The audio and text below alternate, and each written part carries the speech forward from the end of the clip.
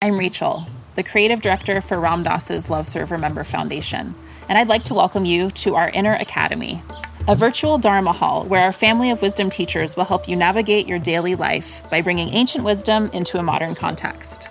With over 200 hours of audio and video teachings, meditations, and practices from teachers like Ram Dass, Krishnadas, Sharon Salzberg, Jack Kornfield, Roshi Joan Halifax, Joseph Goldstein, and many more, the Inner Academy is your core resource for finding balance, presence, and navigating the ups and downs of your daily life. The Inner Academy has guidance for every step of your journey. Choose from an annual or monthly membership and gain access to past and future courses, retreat replays, virtual community, and much more. If you've been familiar with Love Serve Remember Foundation for a while, you'll know that most of our offerings are given freely or on a sliding scale basis. So when you subscribe to the Inner Academy, you're paying it forward and bolstering our ability to continue creating accessible offerings for all in the future, as Ram Dass wished for us to do. Be here now and start your journey with Ram Dass's Inner Academy today. For more, visit ramdass.org/Inner Academy.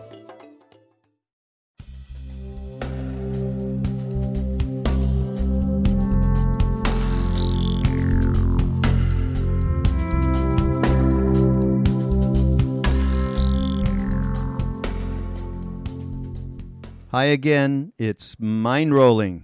I'm Raghu Marcus, and I'm with an old pal. Danny, you were just on. Danny Goldberg, everybody. And yes, hi. We did this thing earlier in the year. Yeah, we did a fun thing with Sharon Salzberg, actually. Well, it was talking about the election, so it wasn't that much fun, but it was an honor for me to be on a podcast with you and Sharon. That was for sure. Well, you know what? I haven't told you this off the show, but we are compiling excerpts of different conversations I've had. Yours with Sharon is one of them, and other Ram Dass and others of us, Lama Surya Das and so on, Joan Halifax, and we're going to put a little. We'll put a nice document together. I don't know what form it's going to take. That is a bit about. We're not going to call it this, but a prescription for surviving the next, we don't know the next. Well, you weren't going to call it Greatest Hits? Yeah. Of the Kali Yuga. Our friend did that one, right? Yeah. But Danny has a wonderful new book, and we want everybody to know about it. It's called In Search of the Lost Chord. And it's all about 1967, the whole hippie idea. And I have to say one thing to you. Again, I didn't mention this to you off the show. There's like one classic example. So many people in this book, which is so well researched, Danny, it's amazing. Many people would like to flog those hippies and the concepts that they represented.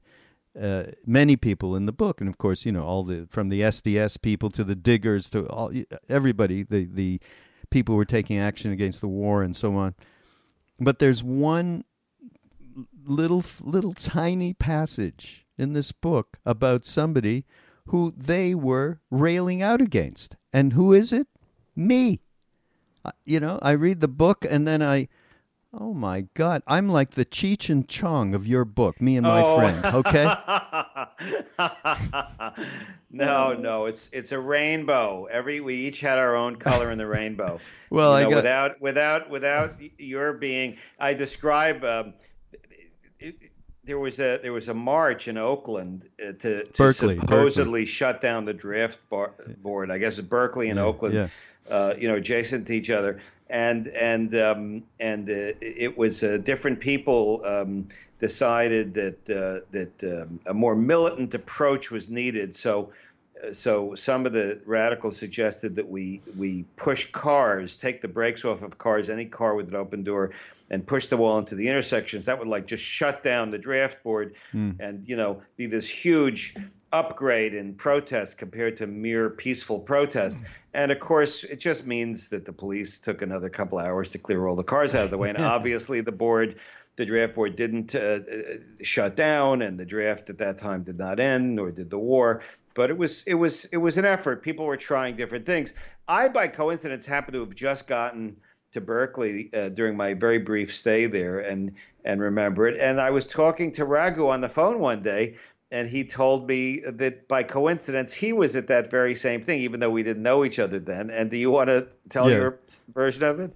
Yeah, because well, no, it's pretty spot on, but it's embarrassing. So I'm driving down the street in Berkeley, and of course they had tear gas going on. They were tear gassing the protesters and so on, and that the wind wafted it towards us.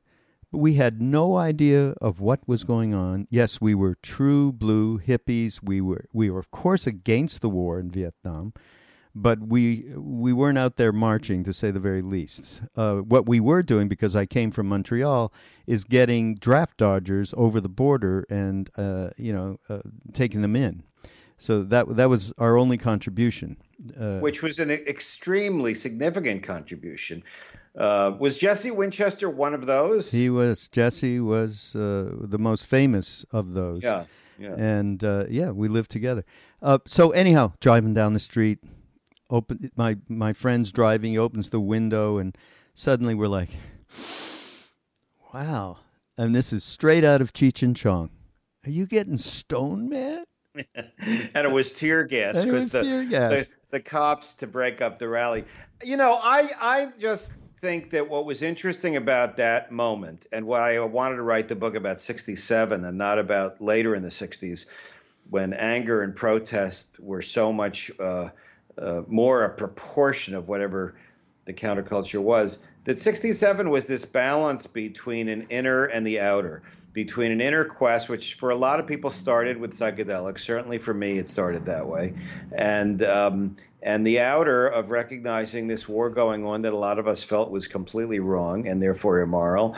And it was also coinciding with an intense development in the civil rights movement as the word Black Power became the watchword and the worst urban disturbances since the Civil War. And it was the same year that LSD was illegal everywhere. So suddenly it was available everywhere, what always happens with prohibition.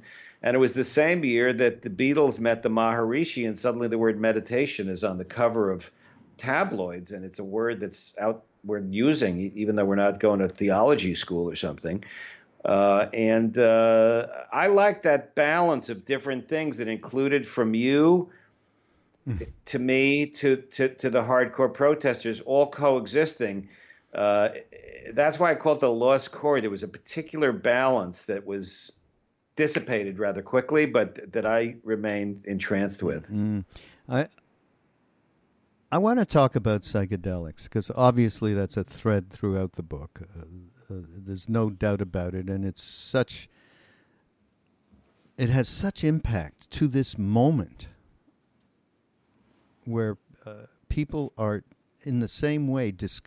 I like to think there's some comparisons. We've talked about this before between that year and in and around that year and what's going on now to some degree with the next generation coming up. And there certainly are some parallels that there's no doubt about.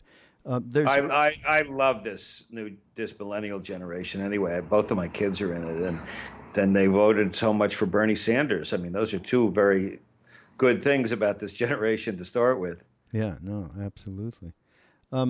There's one thing here that if you don't mind, I just want to read a little something. And it's a quote from you.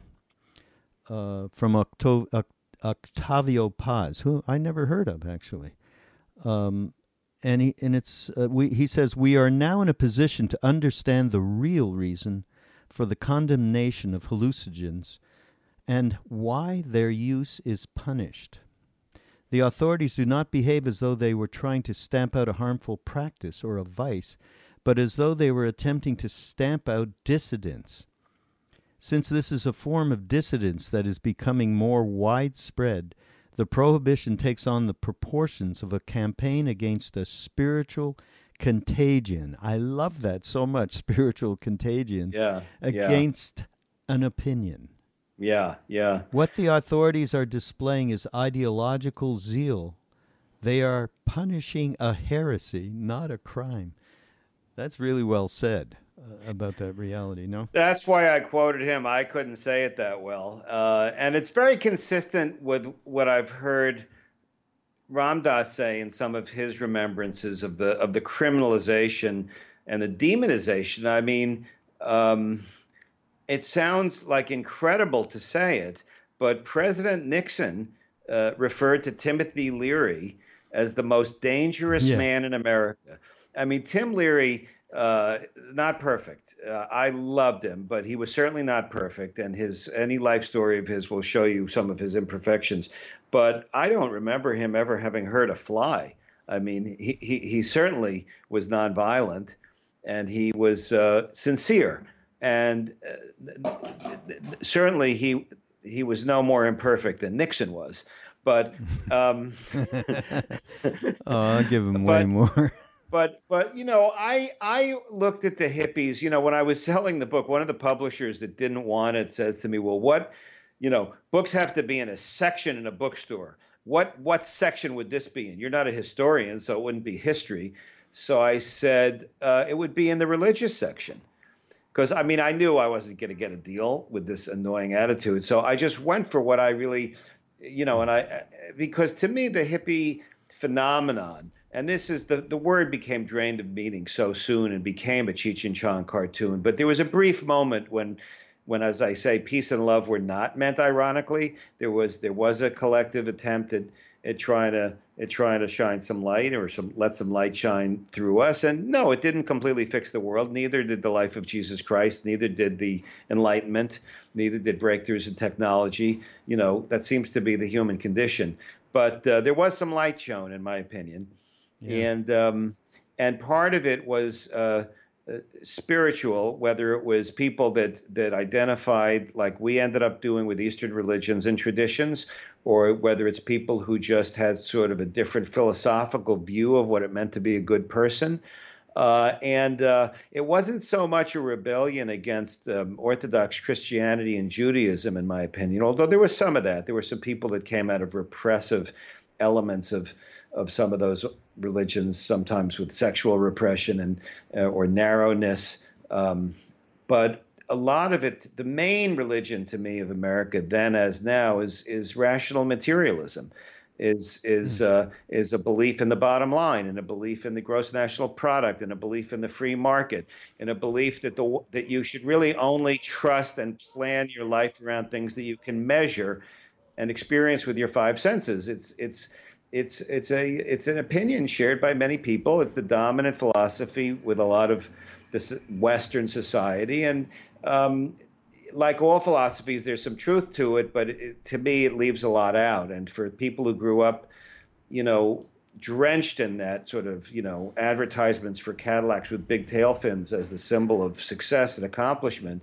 the idea of looking inward and instead of only externally was a huge relief.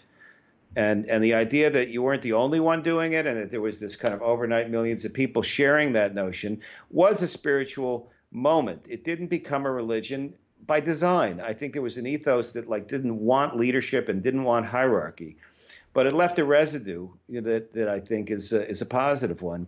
But boy, a lot was going on in a very short amount of time. Yeah, say the least. There's one. You know what my favorite part of the book is, though? It's this. But anyway, I'm sorry, because I really ignored your question, and I want to answer it. So why was it treated as a heresy? Because it really was challenging the philosophy that was the underpinning of big business and big politics. Yeah. Right. Self-interest as the ethos. And it also was a tremendous frontal assault on organized religion, because the idea of organized religion, and I'm paraphrasing Ram Dass here, is you wouldn't have a direct experience with God. You were believing that the priest or rabbi knew more about God than you did and was trying to connect you, whereas the hippie idea was directly to try to connect with God. And we may not have gotten enlightenment in the pure sense, but there was a flash of awareness for a lot of people that there was an alternative way of looking at being alive, and that was directly perceived as a threat by a lot of the established order, and they reacted with a venom and a hatred that was completely insane, given the fact that it was a completely nonviolent movement. Yeah.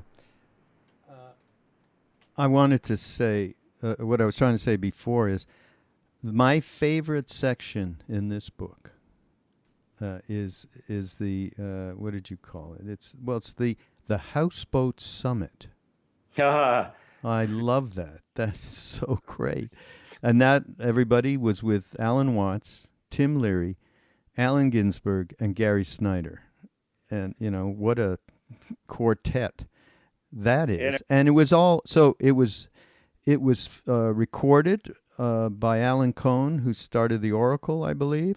Yeah, he was the editor of the Oracle, which was the psychedelic paper magazine of the Haight-Ashbury during its peak. So did you get that transcript? It was transcribed in its entirety and published in the Oracle, and I have the facsimile edition of all of the Oracles, and I had to get a magnifying glass because the way they printed things was in small type and very squirrely. And then I discovered online there was an audio recording of it that I actually could then listen to. Wow. And I don't know if the audio recording was all of it, but it was definitely most of it. So there were nuances I could get out of listening to the audio recording. I mean, you said that I researched it a lot, and it's true. I just became obsessed. And, boy, and there are good and bad things to me about this digital era that we're in. But one of the great things is the ability to find stuff. I mean, there was films of the Be-In. There were audio recordings of so much of what I was able to write about and document when there's quotes from people like Ginsberg or others is based on stuff that I could just find online, and once you look for it, once you know what you're looking for, I was able to do it. But that Houseboat Summit was in April of '67, I think, either March or April, and the Be-In had been in January. And as a result of the Be-In, there was this explosion of publicity about Haight-Ashbury because 30,000 people came to the park when there'd never been more than a few thousand at one of these gatherings at the Be-In.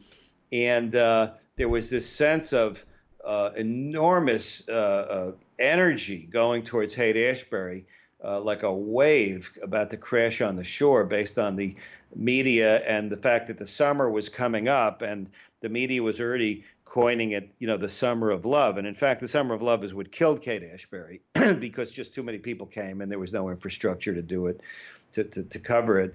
And the media allowed a lot of corrupt people to masquerade as hippies. I mean, it didn't allow people to do it, it encouraged them, it rewarded it. So, but before that happened, these guys knew that something weird, intense was happening, that they were somehow in the middle of it. And so they decided to have this conversation about how do we make this new society? And to me, it's kind of like this last innocent moment when these geniuses who were part of an energy far greater than any of them were trying to see what the new world they dreamt of could be like. And I particularly love an exchange between Tim Leary and Allen Ginsberg. If I could tell it. Yeah. Where Tim at the Be-In had popularized the phrase, turn on, tune in, drop out. And I think he'd used it before that, but this was where it really became famous, and it became the phrase that he would be known for the rest of his life, for better or for worse. And Ginsberg is berating him for it because he's saying that the kids that he's talking to don't know what Tim is talking about. Mm-hmm. Drop out of what? Drop out to where? And Tim is incredibly defensive and sort of contemptuous of the political people in Berkeley, because Allen bridged the gap between protest and psychedelia better than anyone. And then at the end of it, Allen brings it up one more time, and you just feel Tim just melt because you feel how much he loved and respected Ginsberg. And he just says, Allen, I make a lot of blunders. like at least half of what I say is wrong. So maybe it's a mistake. Maybe we should say, turn on, tune in, drop in. I'll try that, And that's the sweet side of Leary that some of the biographies don't capture. We were talking, Danny, before about the advent of psychedelics and what it meant. We were talking about how the government treated it, and I would say in this get-together on the boat with these guys, Alan Watts said the most absolutely insightful and spectacular thing about to me, it's about what all of that the hippie credo represents ultimately, and where a revolution was started in this way. And let me just read this. Alan Watts went on to suggest that Western man had lost touch with original intelligence through centuries of relying solely on analytic thinking. Now, with psychedelics and meditation, some were reconnecting with original intelligence, suggesting an entirely new course for the development of civilization. And I believe that's what was passed on more than anything else. Certainly, a lot of things were passed on. I mean, people that poo-poo the era, and or who put down, the hippie quote credo, and they were just people who went inside and they didn't pay any attention to what was going on around them, and they were one-dimensional, which in a lot of ways was true, that aspect. But I think the aspect of opening up this world, that psychedelics and the combination of psychedelics and Eastern spirituality, which you cover later in the book as well, reconnecting with original intelligence. I mean, I really do believe that's going to pay some dividends, especially in the age that we're in right now. Yeah, well, one certainly hopes. Again, all of these, one of the, I try and experience in reliving the year the good and the bad of it, and I came out strongly on the side of the good of it, as you can feel, and as I think you do. But there were some mistakes, and one of the mistakes, I think, was an impatience, that there was this feeling that everything was going to be fixed in the next few years. Things that had taken thousands of years to develop. It took, oh my goodness, 100 years between the end of slavery and desegregation, for goodness sake. Not to mention how long it took women to get the right to vote or any kind of religious freedom, any kind of freedom of speech. Hundreds and hundreds of years of human development. Any kind of restrictions in working conditions. So this idea that everything was going to happen very quickly created some unrealistic, delusional conversations. But at the same time, the intent was very, very pure and beautiful. And I think the people that I admire the most from the era are some of the people I dedicate the book to, Ram Dass, Paul Krasner, and Wavy Gravy. And I also think, to me, Allen Ginsberg and Martin Luther King are the two real heroes of the book. And those five people all balance the inner path and the outer path, the path of trying to understand the existence of the soul in a broader sense than just materialism, and at the same time honoring the fact that material world exists and that there's such a thing as compassion, ethics, and morality, and that you can't really have one without the other. And I think that's the ideal. There were a lot of people who were just completely selfish. There were people who had good political ideas, but who were untransformed. Dr. King called them untransformed nonconformists, whose anger did more harm than good. There were people that were just there because it was fashionable and only into the superficial symbols.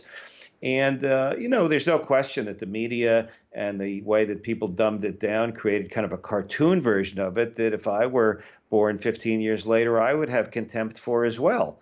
I understand the punks and the younger people who were turned off by the cartoon version of it. But there was a realness before the cartoon that for many of us still motivates us a lot. I think a lot of the people involved with the Be Here Now network would fall into that category. Yeah, and not only that, but contributed extraordinarily to the development of who we are as people from that era to now, and the different things we've been involved in over that time span. There is one thing just that actually takes place in the book, just as part of the this session on the houseboat, and it's about the diggers. The diggers say,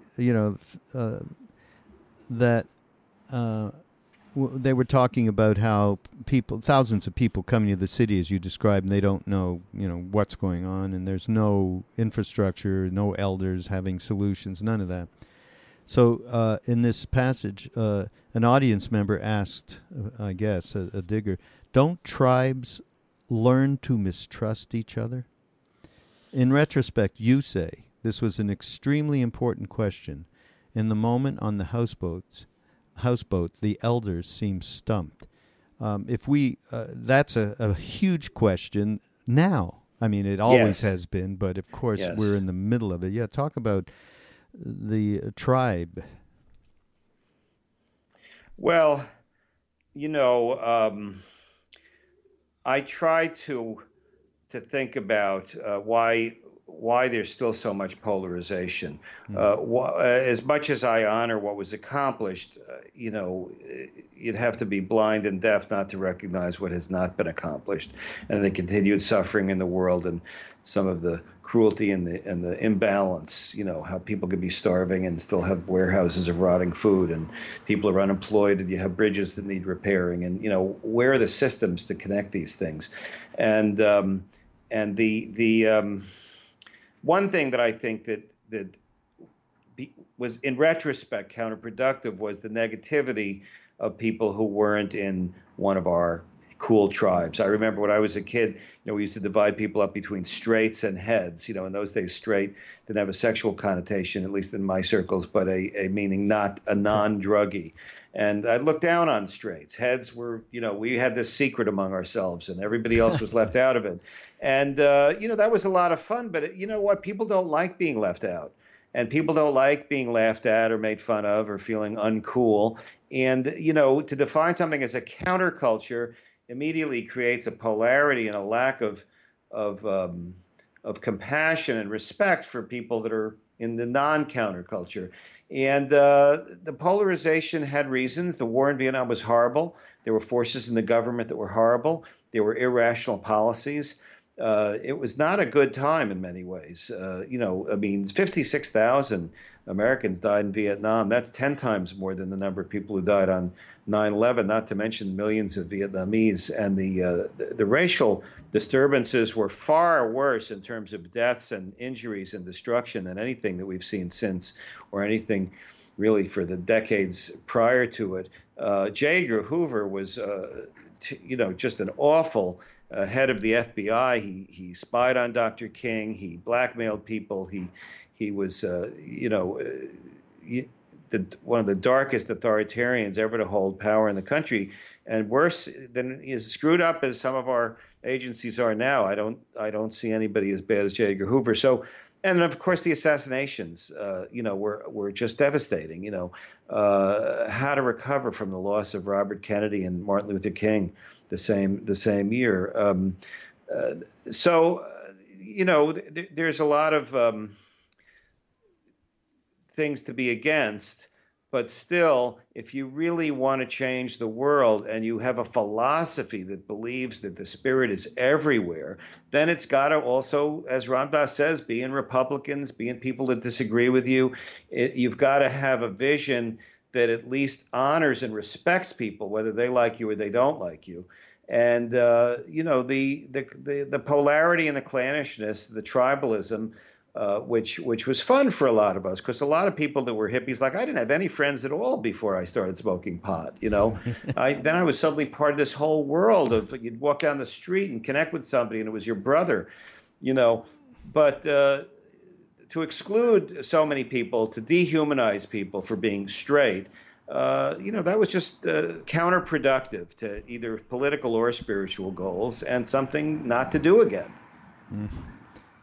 I want to mention something else. I mean, I started out the podcast with the fact that I was the poster boy for Cheech and Chong, that story. So there's another thing. So all through the book, though, historically, there's all sorts of information that is kind of like it's like an acid trip for me, a flashback. Okay, acid.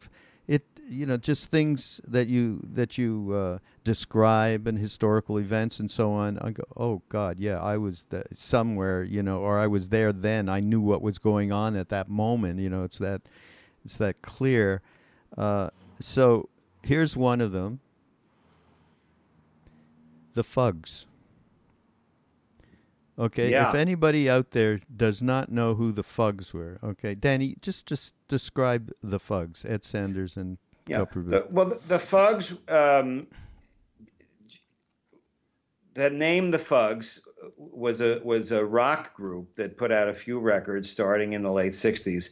And it was consisted of people that weren't really rock musicians prior to it, the leading figure being Ed Sanders, who is a poet, a beatnik. He was probably 10 or 15 years older than the hippies, more, some a little younger than Ginsberg, in between the hippie and beatnik generations, saw himself very much identified with the Beats, also was a pacifist and was involved with, pacifist activities before Vietnam. And, was a real Lower East Side cutting edge kind of radical, rebellious intellectual post-beatnik, and created a periodical called Fuck You, a magazine of the arts. Yeah. And he opened up a bookstore called the Peace Eye Bookstore, which was on the Lower East Side. I think it was on Avenue A. That was the kind of an outpost of the Haight-Ashbury energy in New York. It was one of the first visible places that was clearly part of the same mindset, even though it had a New York twist to it. It was a little more intellectual, a little more literary, but definitely into psychedelics. And he put together this band called the Fugs, and they made a few records on indie labels. They never had big commercial success, but they were a real, everybody I knew had a Fugs record, and they had songs like Slum Goddess of the Lower East Side, and then he would take a William Blake poem and set it to music, and then he would have a song like I Feel Like Homemade Shit, or or a song called Nothing. The lyrics of and Thule Kupferberg, who was an older beatnik character in New York, was the other prominent member of the Fugs, and they were very interesting people. Ed is still alive and lives in Woodstock. Thule passed away in his early 90s a year or two ago. And Ed wrote a tremendously good book called, I think it's called Fug You, but it's his memoir that I drew heavily on. But I remember seeing the Fugs. They were at almost every benefit. You couldn't go to a counterculture event in New York that the Fugs weren't somehow in the middle of. Okay, well, picture me. I'm in Montreal. I've just really started doing acid in 1967, right? Just because I had been abroad in Africa or whatever, traveling before Israel, all doing that stuff. And we're a little behind, us Canadians, in terms of pop culture. So, anyhow, so I've started doing psychedelics. One day, somebody came along and said, I have the most pure Czechoslovakian acid. It's really great. And we were all excited. There's 4, 5, 6 of us in this apartment. And for some reason, I decided I'll take 2. That amounted. That's a bad thing. Never do. I'll take 2. Everybody out there, of course, I'm not advocating any of this, yes. But I did, and I died. I mean, it was the most powerful trip that I probably ever took. And I was completely fine with it up to one point. And that point was, oh, shit, no body, no sex. That was it. Bang. I went off into an alternative reality on that one. So, and the other thing is, when you go to your friend and say, and everybody's stoned on acid. You go, everything okay? And he turns and goes, I don't know. The wrong answer, right? Yeah, so yeah. I'm completely flipped out at this point, and they decide, okay, let's go out. We heard this group called the Fugs is playing at a local, nightclub. So, okay, I'm in this really whacked out condition. We go in open the door. There's the Fugs in the middle of, one song with Ed Sanders doing fellatio on the microphone, right? Which, yeah. And they were so gross. I mean, they were so much more sexual and kind of dirty than anybody that came before. Yeah. They straightened me out right away. I came down so fast. I was cool. Oh, boy. Oh. Well, he's a character. I mean, Ed Sanders was the one who read when, that the March on Washington at the end of the year where the Yippies decided they were going to exorcise the Pentagon and then levitate it. They broke off from the old line pacifist beatniks and did this. And Norman Mailer described it in great detail in his book, The Armies of the Night, which, Pulitzer Prize winning book, one of the best books about the 60s. And Ed Sanders was the one who read the exorcism. He was the absolute epicenter of exorcising the Pentagon. So quite a character. Yeah. So there's a lovely little thing. These are just little things I loved in the book. So, I'm sharing what I love, which is what I normally do on Mind Rolling. By the way, everybody, the book is coming out June 6th, Danny? Yes, June 6th. Okay. There's a British version coming out in the United Kingdom July 5th, but in the United States and Canada, June 6th. Okay, so everybody, please use the BeHereNowNetwork.com. Go to the portal where we have Amazon on the menu and use Amazon, please, to buy the book. That'll help. It helps Danny, and it helps the network and the foundation. So it's all a good thing. There's this little piece with Ram Dass, who then was Richard Alpert, and Dr. Humphrey Osmond, who was a pioneer LSD researcher. I remember him, living in Saskatchewan, arguing the merits of LSD against psychiatrist Adam Rosenblatt and University of Toronto philosopher Charles Hanley, who called it, I love this, an opiate for the mentally lame, intellectually halt, and morally blind. Comments that were not well received by the audience, which I imagine. So Ram Dass, or Richard Alpert, concluded, if I have to wind up psychotic to break the status quo and get to a meaningful future, I'm ready. And boy, he lived those words out, right? Our leader, God bless him. By the way, Humphrey Osmond is the person who coined the word psychedelic. Really? Yes, that's according to my research. He dreamt up that word. Oh, that's tremendous. I didn't know that. He was from Saskatchewan, right? Yeah. Yeah. So did you ever get to Saskatchewan? Not in your life would I go anywhere near. No, I shouldn't say that. It's supposed to be beautiful. I just can't take the cold. That's all there is to it. By the way, I just want to mention something. And in the podcasts that we've done together, and there have been several of them over the last couple of years. I don't think there's one in which Martin Luther King hasn't had a prominent voice, usually from Danny's perspective. And I got to read this one thing because it's really lovely. It's so passionate but so much presence, so much equilibrium. In a speech, he said, "I'm sick and tired of violence. I'm tired of the war in Vietnam. I'm tired of war and conflict in the world. I'm tired of shooting. I'm tired of hatred. I'm tired of selfishness. I'm tired of evil.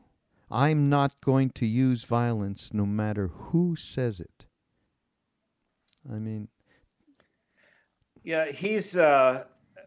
one of the, to me, he's like, reading about him is almost like reading about a holy man like Ramakrishna, Yeah.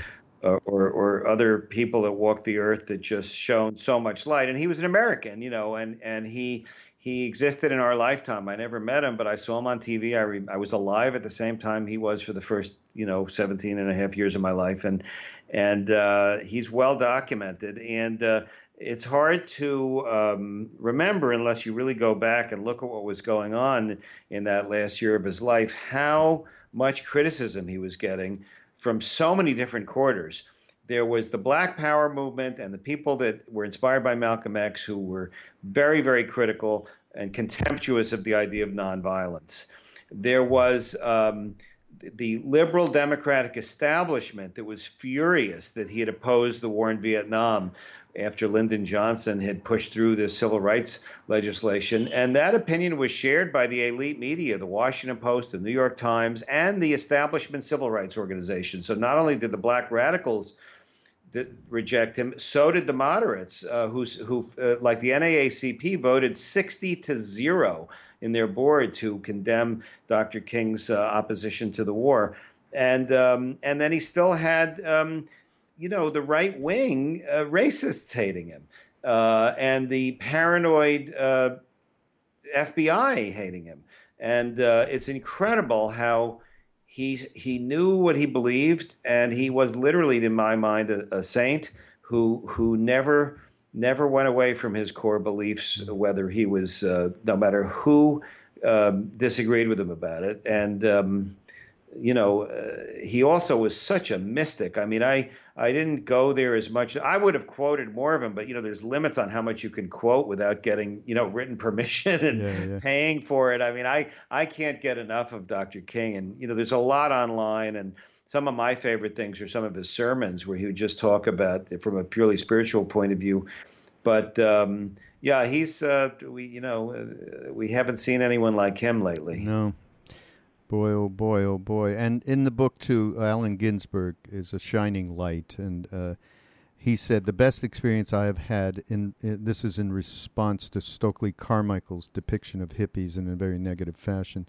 The best experience I have had has been with the younger people in America, and some few of my own generation who have had to confront the mass hallucination or style of consciousness or mode of consciousness into which we were born, and had some kind of mental breakthrough, which clarified not only the nature of our own identity, but also the nature of others' identities as being the same as our own. I mean, that's another thing I feel that did come across these decades, that idea. Well, and Alan lived till around 96, well into the second half of the 90s. I was lucky enough to get to know him the last few years of his life. And, the last recording, he loved music he made was when we were both at Mercury, Raghu. I don't know if you remember Ballad of the Skeletons. Yeah, no, absolutely. The B-side of it was he rewrote the lyrics of Amazing Grace from the point of view of being in a homeless shelter. He was the real deal. He spanned so many eras. First of all, the beatniks, he's what, like Jack Kerouac hated the hippie movement and looked down on it and made fun of it. I mean, Alan, instead of being threatened by it, embraced it. Yeah. Instead of being threatened when people said Bob Dylan is a poet, Alan said he's not just a poet, he's a great poet. And he continued to evolve and be alive and live in the moment till he drew his last breath, and was socially conscious, was very helpful to people, was generous, took principled political stands, and at the same time was a deeply spiritual being. I believe that he ended up identifying more with Buddhism. Mm-hmm. But he honored, the Hare Krishna chant was popularized by Allen Ginsberg. It was the fact that he went to the park and chanted with Bhaktivedanta is why the New York Times wrote about it and how that became famous and all of the things that happened was. And Alan then in San Francisco, and Bhaktivedanta comes to Los Angeles to San Francisco, meets him at the airport, and puts together a benefit concert with the Grateful Dead and Big Brother to pay for a Hare Krishna temple in Haight-Ashbury. But I think ultimately the Buddhist way was his way. Yeah. And boy, makes you want to become a Buddhist if that's what you end up like. He was a real bhakti Buddhist, though. He really was. I mean, as you said, he brought the Hare Krishna. There's nothing more bhakti than that. And just in my own encounters, the first time I really met him was with Trungpa Rinpoche in Boston with Ram Dass. And I mean, the man was, who he reminded me of, really? Leonard Cohen. Just the total mensch, gentleman. Yeah. And a gentle man as well. Yeah. So, there's something else in the book, a couple more things before we get off this podcast. Robert Kennedy. I mean, so I know all the history and so on, but I didn't have the kind of feel that I got from this speech that you quoted that he made in Kansas very early 1968. Even if we act to erase material poverty, there is another greater task. It's to confront the poverty of satisfaction, purpose, and dignity that afflicts us all. He could be writing this today. Too much and for too long, we seem to have surrounded personal excellence and community values in the mere accumulation of material things. Our gross national product is over $800 billion a year, but that gross national product, if we judge the United States by that gross national product counts air pollution, cigarettes, ambulances to clear our highways of carnage. It counts special locks for our doors and the jails for people who break them. It counts the destruction of the redwood and the loss of our natural wonder in chaotic sprawl. It counts napalm and counts nuclear warheads and armored cars for the police to fight the riots in our cities. It counts television programs which glorify violence in order to sell toys to our children. Yet the gross national product does not allow for the health of our children, the quality of their education, or the joy of their play. And it goes on from there. I won't read it. It's a little long. That's fantastic. I participate in elections. I make choices. I believe I'm a Democrat, when it comes to elections so far in my life. But I haven't heard anybody in either party or the third parties speak from that place, who had national prominence. And, that's, I think, why he was able to put a weird coalition together. There were said to be many people that were for George Wallace after Robert Kennedy got shot, that those were the two that they felt had compassion for them. And it's amazing, a guy from such a wealthy, privileged background, but he'd seen tragedy, the way Franklin Roosevelt had experienced tragedy when he had polio. And Robert Kennedy's tragedy of the murder of his brother opened up something in him, according to all accounts. And he was to be a mass celebrity potential president, and to be in touch with that kind of inner flow, is why we miss him so much. Yeah, amazing, absolutely amazing. The book concludes. It could conclude with a Springsteen song. If it was your audio book should have had this song. It's hard to be a saint in the city. The last few pages where you talk about embracing the idea of agape and loving compassion, and that it's a difficult thing to do even for saints. But that is our reason to be here. I mean, I completely believe that, and I know you do too. And and you quote, I mean, Dr. King again, darkness cannot drive out darkness, only light can do that. And there's one little thing here. I'm glad I caught this, Danny. This thing about, you talked about acid. The little story of Ram Dass giving Neem Karoli Baba Maharaji acid, okay, and then his comments on it, which were, it allows you to spend a couple of hours with Christ, and that's what he said, but then you have to come back down and do the spiritual work to actually live in that consciousness. His words for do the spiritual work to actually live in that consciousness, you know what that was? Feed people. That's what he actually said. You're better feed people. You know, and I just think that people who just put down, and we've talked about this throughout this podcast, put down the quote unquote hippie idealism.